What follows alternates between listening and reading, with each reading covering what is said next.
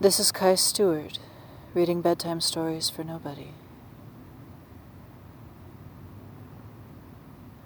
At the end of all our roads, there is a library. At the end of all our races, when the workday is finished and all our work is done, when the sun is set and the moon set too, and all our clothes are folded neatly and put away, there is a long corridor lined with shelves and rose windows streaming color down. There is a quiet bench under a spreading fern. There is brass and marble and poured concrete. There is lead and iron and dioxazine. There is blue tile and gold leaf and green leaves. There are pebbles and mementos. There is a fountain slowly overflowing its basin, falling drop by drop into the pool below. There are skylights. There are turns you can take to get lost if you like, but you'll find your way home before too long. There is warm wood and golden dust. There are shelves and shelves and shelves, and when our work is done, we can close ourselves and find an empty space. Imagine us there after our stores have closed.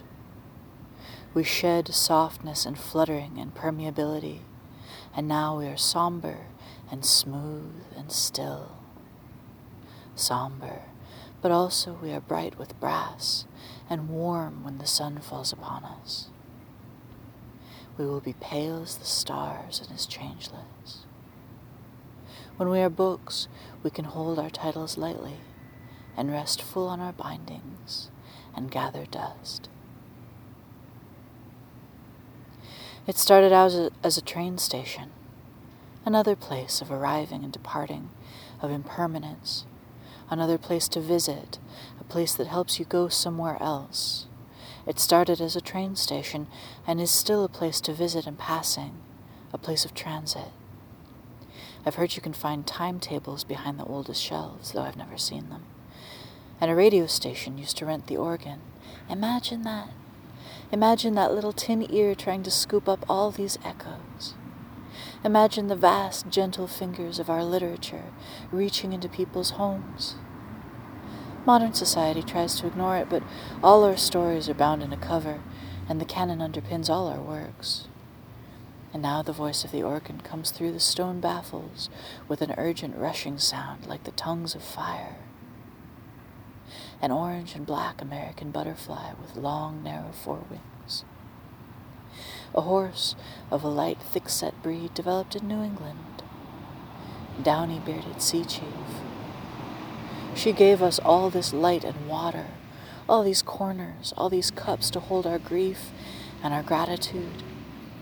The smooth, high walls and buzzing incandescents fell down a proud green mountain, and there I'll leave them. Those surfaces are too slick to catch my heart.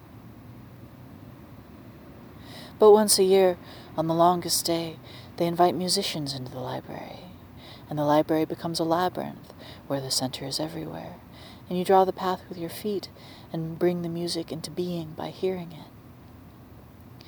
You walk one of many paths through the library, tuck yourself into nooks and alcoves, pass yourself from moment to moment. One turn, and you're in a tiny room with a drum of leaping milk. The bookshelves are draped in crimson, and the only door is behind you, so you back out. You turn away, you head upstream.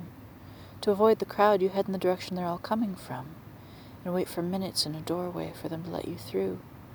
But once through, you fall into an equal stream of people from a side corridor, familiar strangers, friends whose names you've forgotten, leases you've let lapse.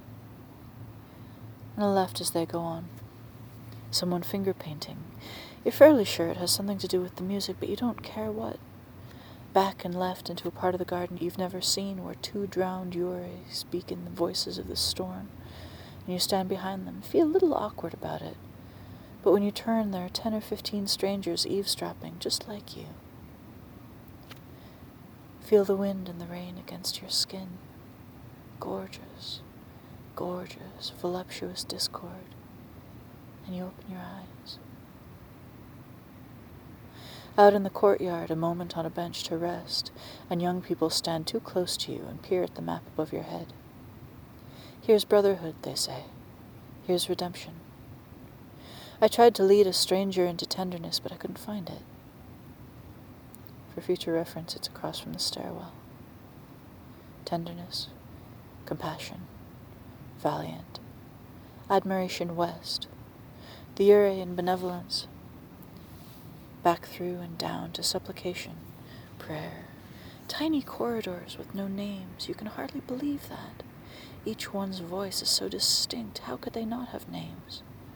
Steadfast, communication, reflection, repose, fervor, nourishment, insight, clarity, places named after people or things.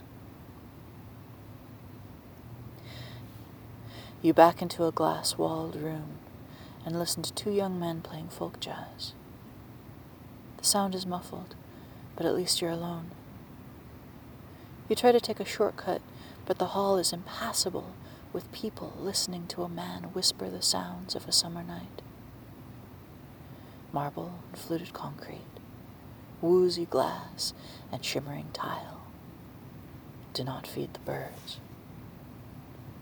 The stranger on the way to tenderness said, I heard this used to be a cemetery, and I gestured at the walls. What better way to celebrate these ended stories than with wild sweetness and solemnity? The wind blowing around you, sweet and full, your skin opening like flowers in the sun.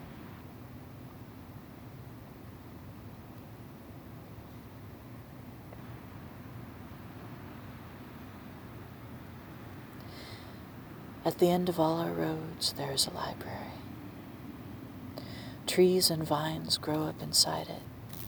Flowers arrive and depart.